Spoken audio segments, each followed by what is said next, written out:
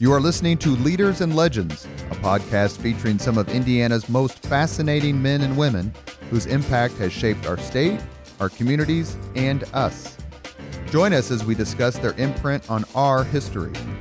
Leaders and Legends is brought to you by Veteran Strategies Incorporated, your local veteran business enterprise specializing in public relations, media relations, public outreach, crisis communications, and digital photography. My name is Robert Bain, Principal of Veteran Strategies, former Deputy Chief of Staff to Mayor Greg Ballard, and Communications Director for the Indiana Republican Party. I'm honored to be your host for our discussion. You are listening to Leaders and Legends, a podcast presented by Veteran Strategies, a local veteran business enterprise, sponsored by Girl Scouts of Central Indiana, the Crown Plaza Hotel and Grand Hall and Conference Center at Historic Union Station, and McAllister Machinery, your friendly neighborhood Caterpillar dealer. Thank you for joining us for the podcast. Our guest today is the much respected, incredibly intelligent, amazingly admired former Lieutenant Governor Kathy Davis. Thank you for joining us. Thanks for having me, Robert. Well, what a lovely introduction. Thank you. I have told several people that you were coming on the podcast, and the smiles that the mere mention of your appearance elicited, not just among Democrats, but Republicans as well, is a testament to how much you are admired and how you've made a difference for a lot of folks. So thank you for your time. Thank you. Do we want to start with a get well to John Davis? Oh, that's very nice. Yes, John is home with a bad cold, and we were going to meet at my house, and then that didn't work out. So I appreciate the change in venue, and yes, get well, John. Well, and that's Thanks, the perfect segue. Oh, you're very welcome. He's a terrific, terrific guy. We are at McGinley's Golden Ace Inn, our home away from home, the world podcast headquarters for Leaders and Legends. Kathy, tell us a little bit about where you were born and your amazing academic career. I was born in Boston, Massachusetts. Both of my parents are from the Midwest, Dayton and Evansville, but they both went east to college and stayed, and I grew up in the Boston area. My parents were divorced when I was 7, and my mother, brother, and I lived near Harvard Square, right across the street from what was then the Radcliffe Library. She married my stepfather, and then we moved to a town called Natick, Mass., and he was a high school teacher of government and economics, and the discussion around the kitchen table with him was always about the events of the day and how they reflected or didn't reflect the Constitution of the United States. So he was a lot of fun and gave us a great education. And I went to Natick High School and then studied mechanical engineering at MIT, worked for a couple of years as an engineer, and went to business school. Where'd you go to business school? At Harvard Business School. And Cummins recruited from Harvard Business School. And one of the big issues of the time when I was there was manufacturing competitiveness. And in class, we talked with a lot of understanding about what was wrong and what would fix it. And yet it seemed like we were struggling to actually do that. So I decided I wanted to learn more about that. I wanted to be part of maintaining American competitiveness in manufacturing, and was lucky enough to come to Columbus, Indiana, and work for Cummins. So when you get into MIT, tell us what that's like to go to a school so esteemed and so important to American industry. Well, it's a tremendous opportunity. I don't think at the time I nearly appreciated how lucky I was to be able to do that. My father was a professor at MIT, which, looking back, I'm sure helped me be accepted. It certainly also helped me think of MIT as probably a more comfortable place than other students did who came in knowing only the reputation and the admission process. But I had the benefit of visiting my dad in his office and walking the halls of the Institute from the time I was, a kid, from the time I was 13. So if I called you a nerd, would that be a compliment or a disparagement? Well, it's in the eye of the beholder, right? So I'm not sure. Well, it would be a compliment. I'm sure it from fits. me. When we get into more of your career, what did you take from MIT and the curriculum that helped you beyond just education? Like, when's the last time you were like, wow, I learned that at MIT and I used it today? Well, I think MIT provided a lot of the basis for how I think about things. Engineers are hoping to direct a resource to a system that gets a thing done as it is intended and reliably.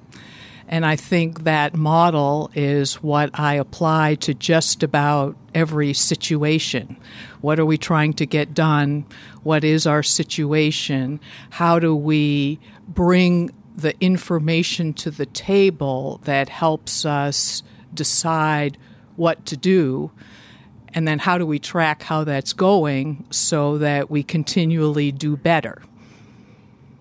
I understood most of that. Is it just a badge of honor to get in?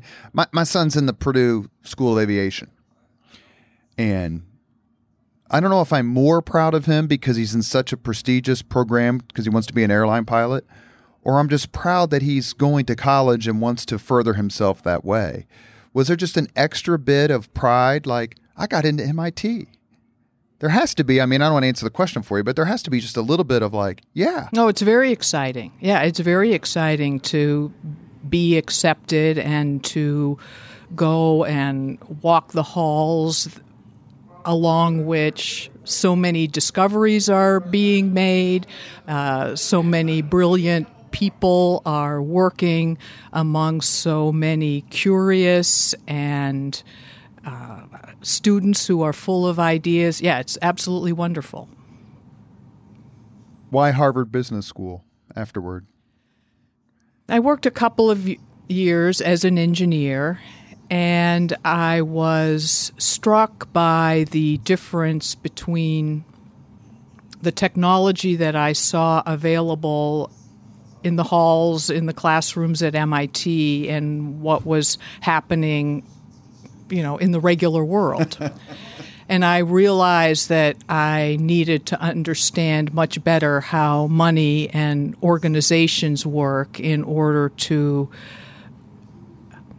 adopt the solutions that we may have at our fingertips or we may have available to us but need to be put into practice. So I wanted to learn that side of things. Which was harder, MIT or Harvard Business School? Well, I think the content of the work was harder at MIT. I think, it was hard problems to figure out at a fast rate and lots of work. I think it was personally more demanding at Harvard Business School, where half of our grade was based on our class participation, and we had a moment to speak in class and reflect what we learned and what we recommended from a case, and have that stand when as soon as I stopped talking, someone would come in and disagree with me. Has that happened at home? Oh, not nearly like there, no. You know, John, he's generous. Yes, for sure. Absolutely. There are some other folks who've gone to Harvard Business School who are particularly well known. One would be Al Hubbard, who was here, lives here in Indianapolis, and has been involved in a lot of corporate affairs and educational philanthropy, among other endeavors. Another is George W. Bush. Did you ever, they're considerably older than you, but did you ever see them at a mixer or a reunion or anything like that? And what did you think of their, or specifically the president's approach, as he talked many times about, I'm attacking this problem like it's a business problem? I know Al Hubbard. He and I served together on the Lumina board, and we've crossed paths over the years. I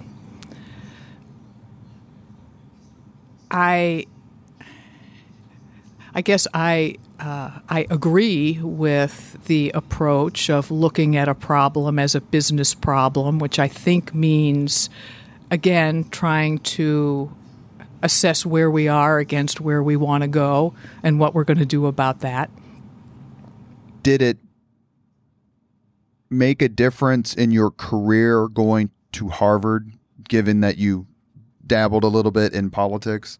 In other words, is that something you couldn't have predicted for yourself coming out of your educational opportunities and experiences? Or is that something that had been in your DNA because of your experiences at home and talking about the issues of the day? I think I would not. I would not have predicted it, and I think especially after moving from my home state to Indiana, and not being sort of grounded and rooted in the same experiences as other folks here. So I think I ended up taking very naturally to the challenges of governing and feeling like the quality of good governing was extremely important to lots of aspects of people's lives, but more focused on that than politics per se. I never felt really grounded in Indiana politics. And were you a Democrat early on? Yes, always a Democrat. Always a Democrat. Never a hint of Reaganism or I was in Spiro Agnew or any of the other giants. I was in business school when Ronald Reagan was president, and while I say I've always been a Democrat, I think that is a strong value that this country be for everyone. And I don't think that is.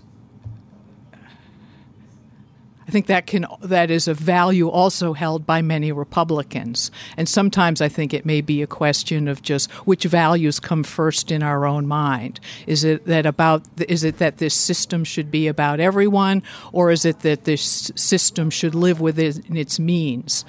And I think, like many political questions, it needs to be both. And that I try to focus on figuring out how do we do both. What's the right formula to make this work? We asked Bart Peterson in our podcast with him, kind of when he became a Democrat, and he grew up, kind of matured during the Vietnam War, Watergate era. Was there a defining moment for you that you say I'm a D and not an R, or is it just something that you just gradually said, I like these positions and these elected officials or ideals more than these others? So when I was in grade school, living near Harvard Square, that meant living near the Cambridge Common. And so at 12 years old, I had the benefit of the political conversation that went on in the Cambridge Common in 1968. And I think between the I Have a Dream speech and Watergate and the many, many fights for civil rights, I related to those. And there I was, somewhat, to some degree, in the heart of Sure. of Democrats, and my parents were Democrats, so I think it was just always that way. Those values very much resonated with me. And it wasn't so much about not being a Republican, it was about being a Democrat. And the Democrats were in the ascendant for so many years in not only the 60s, but the 70s. And I read a book this past summer called Camelot's End, and it was about the primary challenge of Ted Kennedy to Jimmy Carter. And the things that you were talking about just a few seconds ago are really the themes that Senator Kennedy was campaigning on at that time. Do you remember that race very well? And where were you living? Were you still in Massachusetts area in 1980?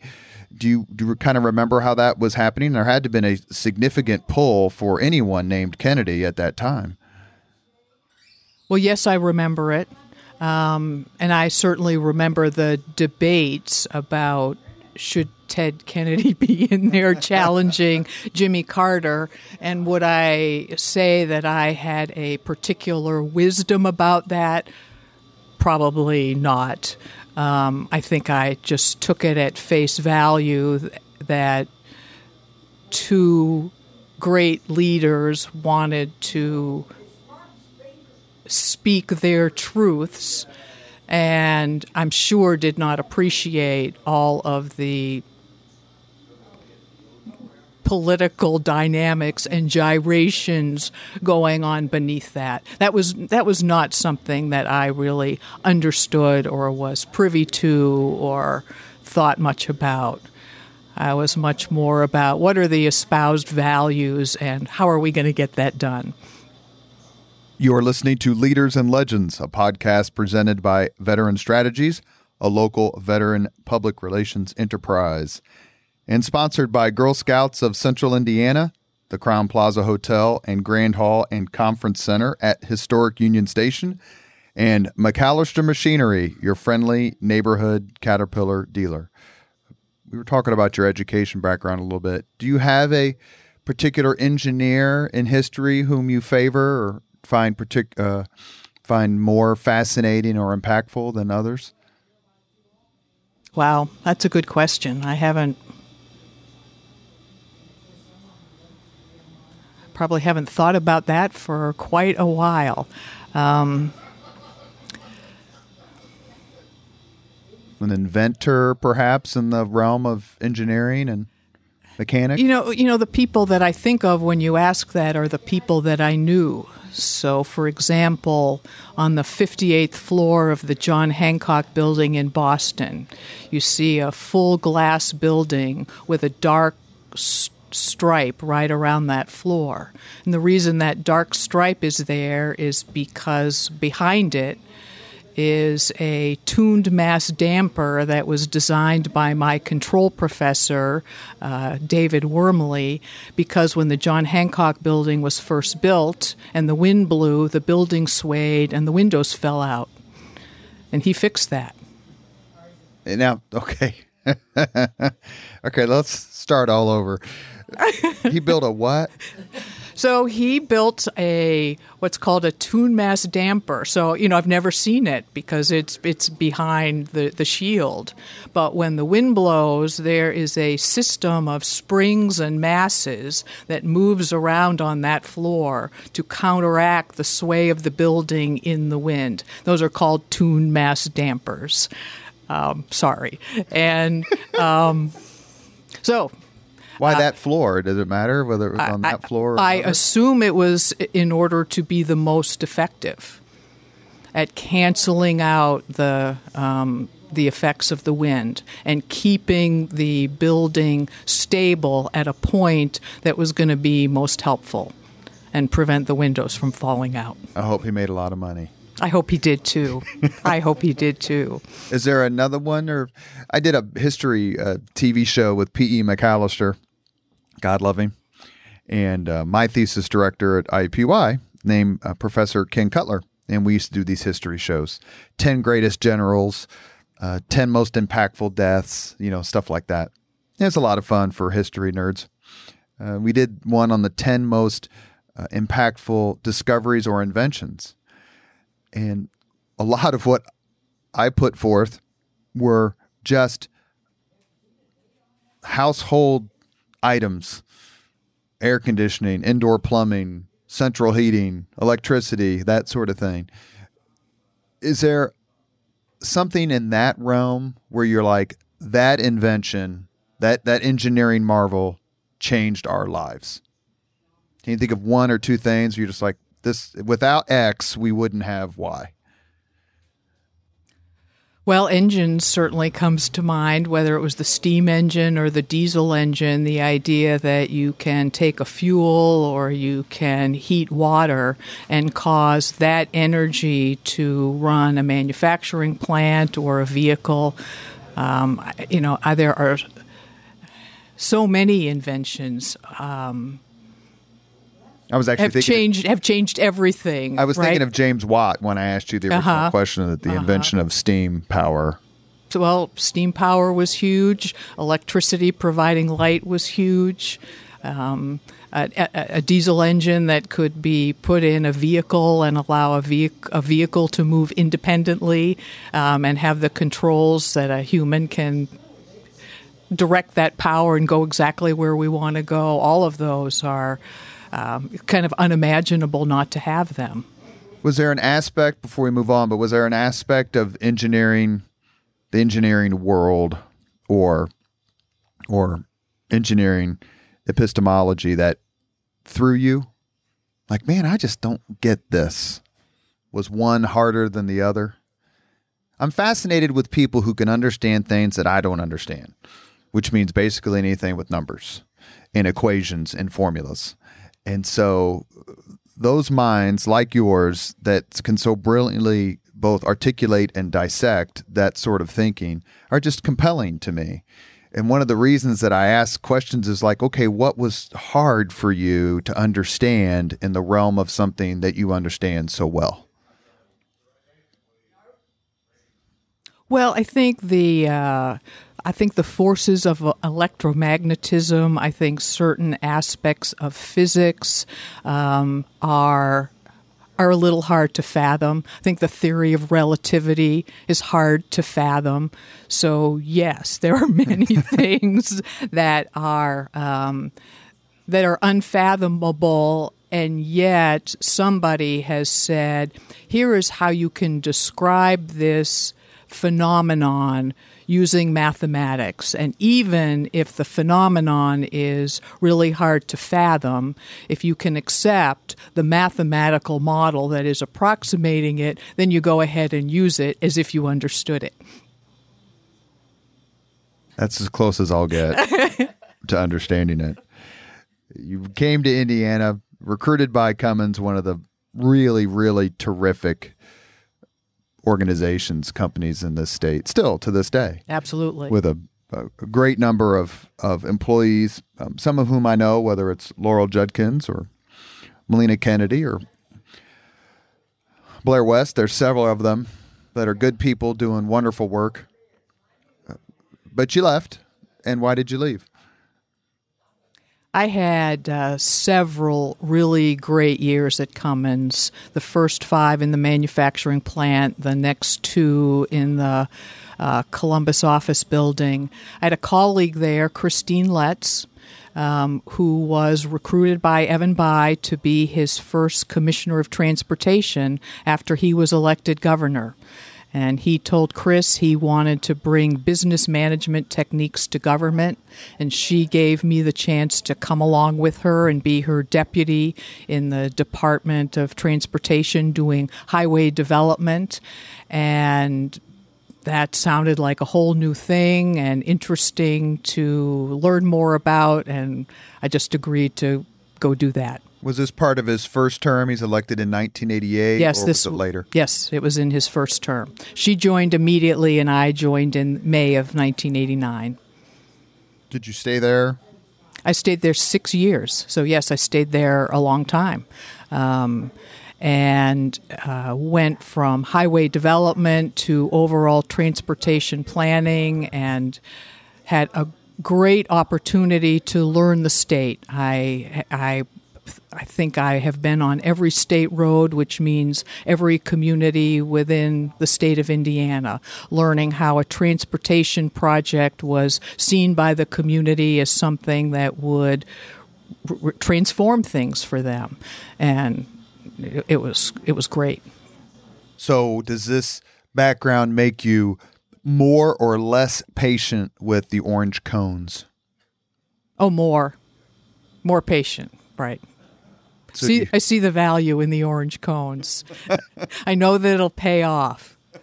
It makes me less patient with the strips that are cut out of the center of the road, though, without any smoothness, between them, and wondering who got in there and was on the right of way and cut this strip in the road that's making us all jolt in our cars. Well, we're Hoosiers, so we're both very upset that the roads haven't been repaired and are equally upset that the roads are being repaired. I bet that goes for everybody, right? I think that may be true. Are you someone who thought that this government was just kind of be a dalliance and then you were going to go back to the private sector? And if so, it didn't really turn out that way. Yeah, I think that's what I expected on the front end. But, the world of serving your fellow citizen, Evan Bayh used to talk about the privilege of making a contribution. And I'm not sure I appreciated that or understood it until it was over in, many years later in 2005. But, believing that our work is making a valuable difference for people is a great feeling. And yes, it really stuck with me. Did you left, you said, if I remember correctly, 95? Is that what? I left DOT in 95 to become the budget director. And in fact, it was while I was on maternity leave at the DOT that I got a call from Bart Peterson, who was then Evan Bayh's chief of staff. And while I was off, that switched over to Joe Hogsett as Evan Bayh's chief of staff to complete the deal. But I came back from maternity leave and from the Department of Transportation and into the job of state budget director. We need to do a deep dive and find out how many times Peterson and Hogsett have had the same job. There's at least two? I guess there's at least two, right. And I don't know. I can't think if there are more, but that's an important one. Well, you know what? That's one of the great things about politics, and I say it on this podcast and say it in private conversation and when I talk to folks as well, and that is you meet, if you're willing to be open-minded and not psychotic, you meet the best people from your party and no party and the other party just by being cordial, knowing that you're not going to agree. But as my friend Joel Miller and I used to say, sometimes it would be, "Good morning, Ralph. Good morning, Sam." And that would be a takeoff on the old cartoon with the coyote and the sheepdog. That was a good one. And you can meet, and you did meet, and I want to ask you about this right now, some terrific people in your time in the Bayh administration. Talk about some of them, some of the folks you met. You mentioned Joe Hogsett, who we hope to get on the podcast soon. You mentioned Bart Peterson, whom we've already had on. Talk about some others, just people you met and how they helped form your career and your life. Well, Bill Morrow was the chief of staff when I first went into the Department of Transportation. And he was an excellent person at keeping us all organized and our eyes on the prize, focused on what it was we were going to accomplish. I think he was followed by Fred Glass. Fred Glass was the executive assistant for transportation when I was hired, so he was actually the one who did my interview.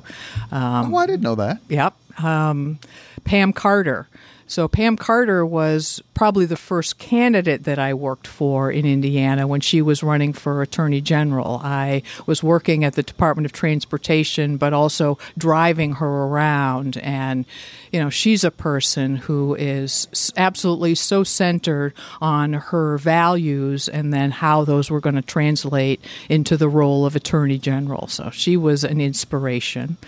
Chris Letts, who brought me along with her, she was responsible for what was my motto for a long time, which is facts are friendly, and she gave me the opportunity originally to work in state government and was just so good at clearly connecting what work needed to be done in order to reach the goals that we were after.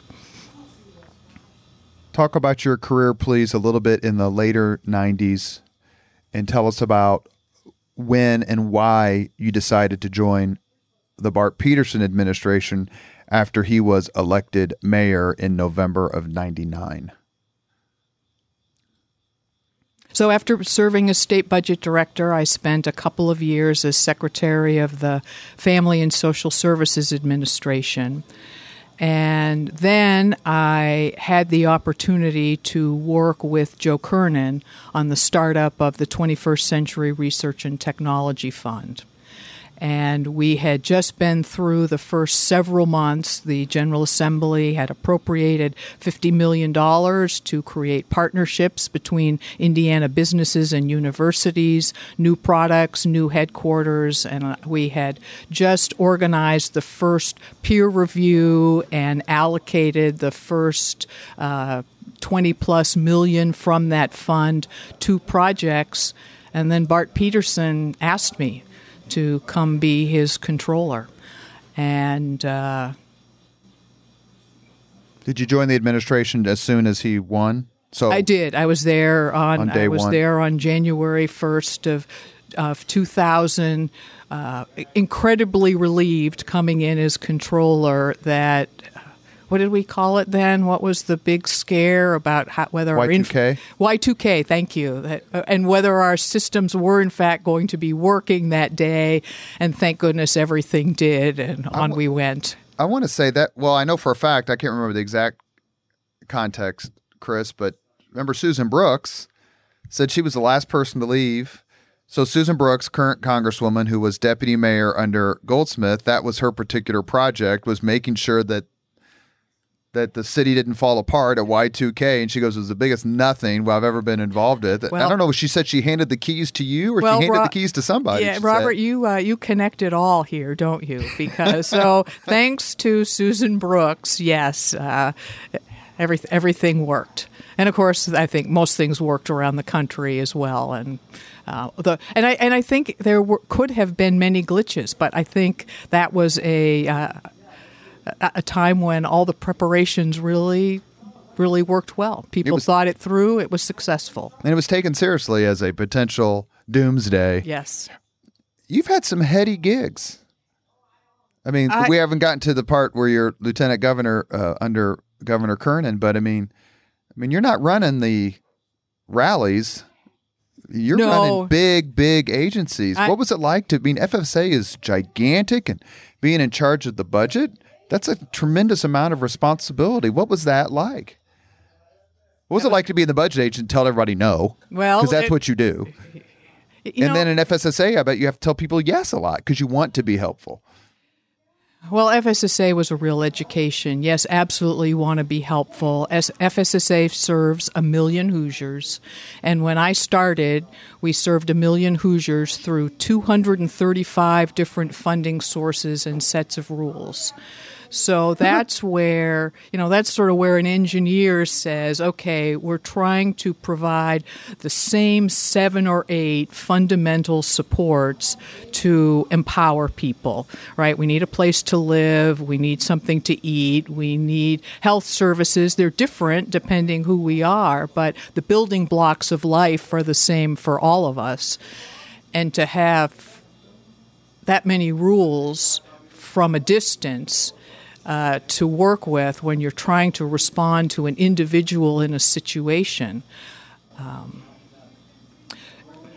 So yes, it was a big organization. It was also an organization that really benefited from stepping back and rethinking how do we use these resources to serve people the best. Because a lot of the folks that FSSA serves are desperate as a state of mind, perhaps more than an economic condition, but I think it's relatively accurate.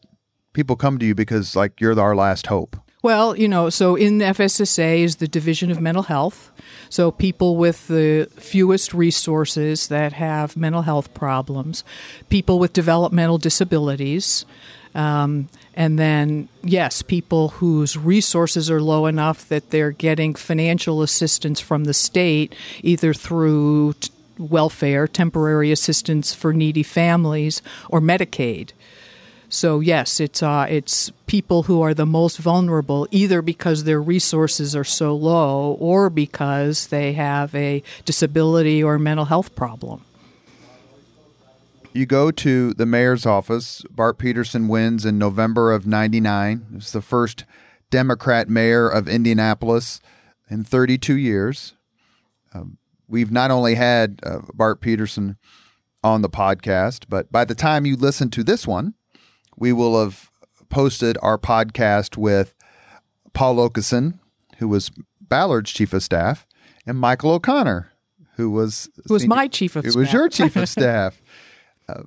What was it like in those, and I'll say heady years, I think that's fair to say, years of the Peterson administration, that first term when there was so much going on and all these new people with a new set of priorities, even though Mayor Peterson talked a lot about how he and Goldsmith were not that far apart on stuff, and certainly Ballard and Peterson weren't that far apart, but it was a whole new era, and you were right there, just like you were very close, just 6 months, into the new era at the state with the first Democrat governor in 16 years. So obviously you're a good luck charm. Well, isn't it exciting to be part of a team that comes in and has a goal and needs a plan and needs to execute the plan when the paper wants an answer by tomorrow of what's going to happen? And it's it is a lot of pressure on a group of people, but I think it's the best team building one could possibly have. And, one thing about these great leaders that you've described is they know how to build a team around themselves to get the job done. So, and Peterson had a terrific staff. He had a terrific staff. Well, I think in general, the leaders have a terrific staff. I tell people all the time who are meeting Greg Ballard, and I've said this on the podcast, I'm meeting Greg Ballard for the first time, what should I say to him? And I always say the same thing. Compliment his staff as mayor, and you have him. I said he might even tear up on the spot. And I can imagine that Goldsmith and Lugar and Hudnut and Peterson and obviously Mayor Hogsett feel the same way. They're immensely proud, and Mayor Peterson articulated that on the podcast. Immensely proud not only of the people and the work they did in his administration, but all the work they've done since leaving his administration. Is that sort of teamwork atmosphere, everybody pulling the same direction to make to make the mayor look good? But that's kind of what you do a little bit while you're helping the city. You want to perform for your boss, the mayor of Indianapolis. Did you have that sense that man, we've got a chance here to do great things. Let's go do it. Absolutely. Absolutely. Perform for your boss, because performing for your boss means you're serving the people in a way that they recognize is a job well done, and that's the goal every day. Is there a particular initiative or event during your time in the Peterson administration of which you are most proud? Well, one thing that comes to mind first is the negotiation of the combined sewer overflow with the EPA. And I'm sure as you know, and maybe many of our listeners know, we used to have 130 locations on the White River and its feeder tributaries where, in a storm, when a lot of rain starts to come down and the sewage plant can't take in all of the sewage, that we used to send our sewage into the river in 130 different places in the city.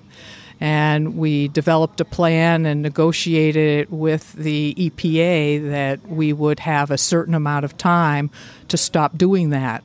And that has become the big, what is now the Citizens Gas, huge tunnel. So anyway, so that was a very exciting time. These are big things that aren't sexy, for lack of a better term. Right. I hate to say this, but Greg Ballard would say the same thing. Right, for a couple $1 billion, right, which you hope to keep underground. But we're going to have, a clean White River, and we're going to have a clean Pogues Run and Fall Creek, and the signs now that urge everybody to stay out of the water, especially when it rains. We're not going to have those forever, and I think that's going to be a huge opportunity for the city to use our many riverfronts as an asset that you can't do when they're dirty. That's exactly right. I think to your point, the White River area is the part that's screaming for something for the city. It's the next level attraction that the city's been trying to. I mean, there's other ones too, but the White River is the one that basically cuts through the entire county and the city. Isn't going to be fantastic to open that up to all that you can do with it when that's a clean body of water? Absolutely. Did you see yourself staying in the Peterson administration for as long as he was there? Or did you say, it's time to go back to the private sector before you got this phone call we're about to talk about? Yes, I thought I would stay with the Peterson administration. Loved it.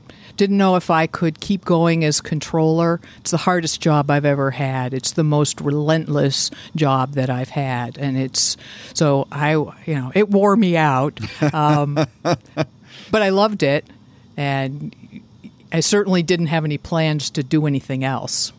Well, the most brainiac and powerful and wonderful person of the Ballard administration was Controller David Reynolds, who once referred to you as his favorite former controller in my presence. So I know it's true.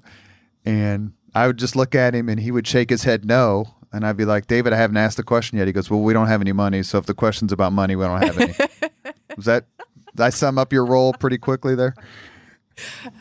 Well, I remember when Evan Bayh interviewed me to be budget director. I think, he had Frank Sullivan, then he had Jean Blackwell, and so the bar was set high, but it was the last 2 years of his administration, and things were running like a pretty well-oiled machine, and it was good economic times. But his major question was, can you say no? And so, yes, there's a lot of saying no. But hopefully there's also the why that goes along with it that, keeps the team together. And you do find money for people occasionally. Absolutely. Yeah. You do find money for the things that are most important to get done. Through a very tragic event, and that is the untimely and unexpected death of Governor Frank O'Bannon in Chicago. Yes. Joe Kernan becomes governor of the state of Indiana, former prisoner of war and all-time Hoosier hero. And he has to name a lieutenant governor. When did you get an inkling that you were on the list? And please talk to us, the Leaders and Legends audience, about that process. I met with Governor Kernan at his condo with Mary Downs on the 30th of September of 2003. And as I mentioned, he and I had worked together briefly, but really well on the startup of the 21st Century Research and Technology Fund. As Lieutenant Governor, he was the chair of that board, so he was responsible for getting that process started. And Mike Gary recommended me to him, and he hired me as a contractor to do that, and we worked together really well. It was clear that he wanted top performance, but he was going to make sure we had a lot of fun getting there, and it was a great relationship, a great pairing. I loved working for him.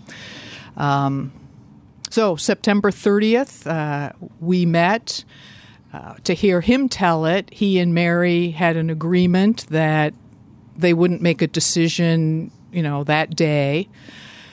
And yet we started talking, and he then said, well, why don't you join me as the lieutenant governor? And Mary tried not to, elbow him too hard. But and who is Mary? Mary Downs, Governor Kernan's chief of staff, and his good friend and counsel. So wait a second. So there was a tacit agreement not to make a decision that day. Yet Governor Kernan made a decision that day. He did. He made we made a decision in the moment. And what did you say? I said, well, no, to convince him to break the deal. Well, I didn't know there was the deal. I didn't know. You must have been one heck of an interview. Well, yeah. I could feel what he wanted to do. And I think he could feel that I would be a really good lieutenant in helping him with 15 months to go figure out how to carry forward what Frank O'Bannon had been doing and what he wanted to do, and help mobilize the organization in the short time, the state in the short period that we had to do everything that we could do. And that we were very like-minded on that, and we had the experience together of putting together an operation, albeit for a much, smaller operation for the 21st Century Research and Technology Fund. But you clearly knew state government. I mean, if you're the state budget director, nobody knows state government better than the state budget director. Yeah, I had done. You proved your loyalty. You'd been a loyal member of administrations. Yes. You clearly were a valued member of the Peterson administration. And I had been a controller, and, Joe Kernan had been, before he was mayor of South Bend, he was the controller in South Bend. So he had that perspective of the experience that I had had and how he thought I would apply that in the job. And he was not planning to run at that point, right? He had decided not to run. So he wasn't trying to find somebody who was going to help him politically. And in fact, I was politically extremely uncomplicated. And I think that was helpful too. And he had obviously decided that he wanted to choose a woman, and that it was time to have a woman lieutenant governor, and he had this opportunity to make that happen. Because there'd been at least, I know Ann Delaney was a lieutenant governor candidate, right? Who that ticket lost. It was 84, I think. And was there any hesitation on your part? No hesitation. Because, Lieutenant Governor, you're a little bit Lieutenant Governor, you're a little bit in the public eye. And to your point, Kernan, as Lieutenant Governor, had decided he wasn't going to run for governor. He becomes governor because of the tragedy. And then he doesn't decide he's actually going to run for a term in his own right, which would be the 2004 election, until a little bit later. Yeah, for several weeks, right. So who told your husband, John, and who told Bart Peterson, the mayor? Well, I told both of them. Coincidentally, Bart Peterson and I were having lunch and to talk about what we would do in the next term. And it was just a couple of days after I had spoken with Joe Kernan. So I told Mayor Peterson that Governor Kernan had asked if I would serve as lieutenant governor, but that we weren't ready to say anything for a while. I was going off to my brother's wedding, and there were a few other things that were happening. And so I told I told Bart Peterson, but none of us told anybody, I think, until the day of the announcement, which wasn't until the 20th of October. So that's a pretty big secret to keep. You may recall that there were lots of lists that came out of who Joe Kernan would be considering. I was never on a single list, not and one. And were you snickering? Not one. Well, come on now. I was holding my breath, sort of thankful partly that I was just showing to Governor Kernan that we could keep a secret. Yeah, that's important. So you were, or are, the first female lieutenant governor in the history of the state of Indiana. When the announcement, and I can vaguely remember the announcement, it seemed from a distance, like an absolute joy. Is that how it felt to you? It did. The folks from the city walked down Washington Street with me from the city-county building to the State House for the announcement. A big, huge group of us, including the mayor. So that was really great. And I think that, as you said, this came out of tragedy. This came out of the loss of Frank O'Bannon. And as you've said, that, despite political differences, political leaders can be well loved. Frank O'Bannon was well loved, and I think that extended then to Joe Kernan, and I think that extended again to his selection of me. And certainly, I had known people in the General Assembly from my work in state government, and I think I was seen as an honest broker who did everything I can to get the job done the way I was being asked to do it. And so I was approved unanimously. I think that was partly because people didn't expect us to run.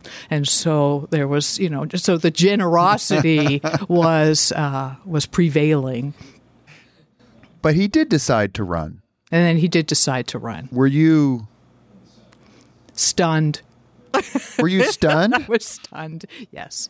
Because you didn't see yourself in the role as a campaigning political ticket member. Yeah, yes, that's correct. Did you ever consider saying, you should find somebody else? No, not when he said that he wanted to run and he wanted me to run with him. I think I was silent for almost a minute, and he teases me about that and tells that a lot, but no, I never. I had to get used to the idea, but no, I never considered saying no. Did it come natural to you being a political stump person? Because you're running against Mitch Daniels in 2004, and his running mate is Becky Skillman, someone I'm assuming you had to have known well. I did know, and yes, yeah, and liked very much. I know we need to get her on the podcast. She's the only one we haven't, female lieutenant governor we haven't had on yet. So we need to actually Governor Holcomb said he'd help us. So remind me to make a call. Sure. And did it give you pause being in that role?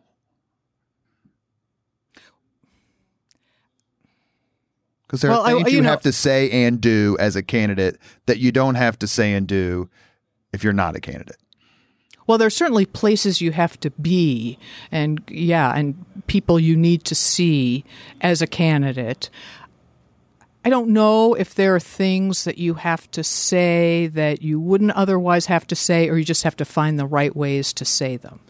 And, you joked at me earlier when I answered a question. You asked me sort of what I learned at MIT that I apply.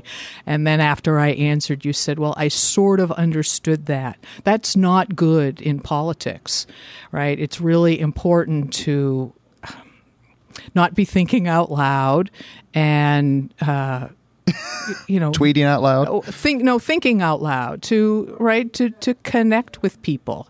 And I spend a lot of time thinking about the future and how to solve a problem, for the future. And really, and in politics, you want to connect directly with people based on what they're thinking right now. And I had to learn that over and over and over again. Because needs are more proximate for a voter. Help me get through this week. Yes, right. Don't tell me what you're thinking about is, how you're going to change the system to, to deliver on this in the future. All right. So I had a lot to learn. It didn't go your way. Right. You lost to really what was a transcendent campaign. I mean, the Mitch Daniels campaign in 2004, much like the Barack Obama campaign in 2008, is just universally thought to be a marvelous effort. It had to hurt. It had to be tough, especially when you see someone like Joe Kernan lose. Did it affect you in any way other than just the temporal and tactical connection to the date and the loss? Well, it changed my career. In many ways, it ended the career that I had gotten so used to. And I think one is so busy doing the work and being in a campaign that it's hard to spend time thinking about losing and what will happen then. So I would say, yes, it was definitely an upending experience.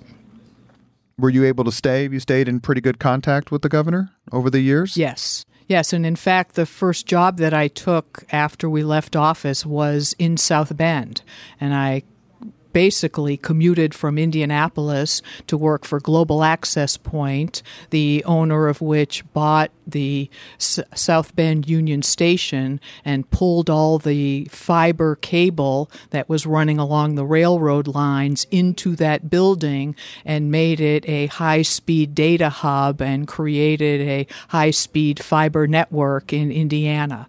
And I had been interested in learning more about IT infrastructure, and that opportunity came up, and it allowed me to continue to see the Kernans and to get to know Maggie better so that, I could be a real friend of the family. So yes, we are very good friends.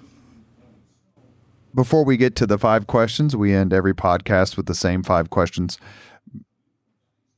What, as an entrepreneur, which is what you that's your, I think, an apt way to describe what you do and your career. When you look back as an entrepreneur to your time in government, do you wish you knew then that you know now? Like, entrepreneurs really need help or really need understanding in these areas, and government just doesn't give it to them, and I wish I knew that then. The way in which I am an entrepreneur is in information systems that are designed directly to help government. So I don't think so much about what government ought to do to help entrepreneurs. I think about what can entrepreneurs do to help government optimize its delivery and effectiveness. And that is something that you learned during your time in government, that we do good work and we're not just a bunch of Simpson-facing, bumbling bureaucrats, that we do good work in government. I tell people who have a chance to work in government, city or state or whatever, like, you'd be surprised how much good you can do, not necessarily by going out and doing it yourself, but taking 3 pieces of paper and choosing paper number 2 and sticking it in front of the mayor and saying, please look at this. They have opportunity in the proximity to get things done through the power of government that can help people. And I think that's an underrated aspect of public service. I think you have said that very well. I also think that there is an alignment among a community between government and the not-for-profit community and business that would be very, very helpful in making the changes that we're after faster. And I think that that also is something that, information can help. You are listening to Leaders and Legends, a podcast presented by Veteran Strategies, a local veteran public relations enterprise, and sponsored by Girl Scouts of Central Indiana, the Crowne Plaza Hotel and Grand Hall and Conference Center at Historic Union Station, and McAllister Machinery, your friendly neighborhood Caterpillar dealer. We are here with former Lieutenant Governor Kathy Davis, and we are ready for the 5 questions. You ready? Ready. I hope I'm ready. What was your first job? McDonald's. I made shakes the first night, and then I was on the counter. I did that for the summer. I started the night of my 16th birthday. McDonald's. I hate to say I just left there, but I did. What was your first concert? Wow. It was either Segovia, the classical guitarist at the Boston Symphony, or Deep Purple at the Boston Common, or Aerosmith. I would say those all happened very close to the same time. Aerosmith was a Boston band, so we saw them a lot. Deep Purple, played on the Common. Segovia maybe opened for Deep Purple? No. Not that I know of. If you could recommend any book for someone to read, which book would you recommend? Well, a few come to mind. I think I'll go today with Evicted. I think it is such a telling story about the value of stability and in people's lives, and what we do when we destabilize families. If you could witness any event in history, be there as it happens, which event would you choose? I think the I Have a Dream speech by Martin Luther King. That's been after the march in Washington. So the march and the speech. It's been a couple, 2 or 3 folks have said that for sure. Last question. If you could have dinner with anyone living today, 2 hours off the record, whom would you choose? Might choose Pete Buttigieg. That was Bart Peterson's. Love to, hear the update from Pete as he's spent this time on the campaign trail that he has. Do you know him a little bit? I do know him, yes. So who knows? You're on the list? I doubt I'll be able to, but I suppose it's not outside the realm of possibility. Well, if he's a smart man, and he appears to be a smart man, he will have you on that list and have you as a close advisor. We are very lucky and very honored to have the first female lieutenant governor, Kathy Davis, on the podcast today. She is not only smart, she's smart enough to marry John Davis and kind enough to give us a little bit of her time. We are big admirers, and thank you very much. Thanks, Robert. Thank you very much for listening to Leaders and Legends, brought to you by Veteran Strategies Incorporated. If you want to contact us about this program or our menu of public relations services, please send us an email at robert@veteranstrategies.com. That's robert@veteranstrategies.com.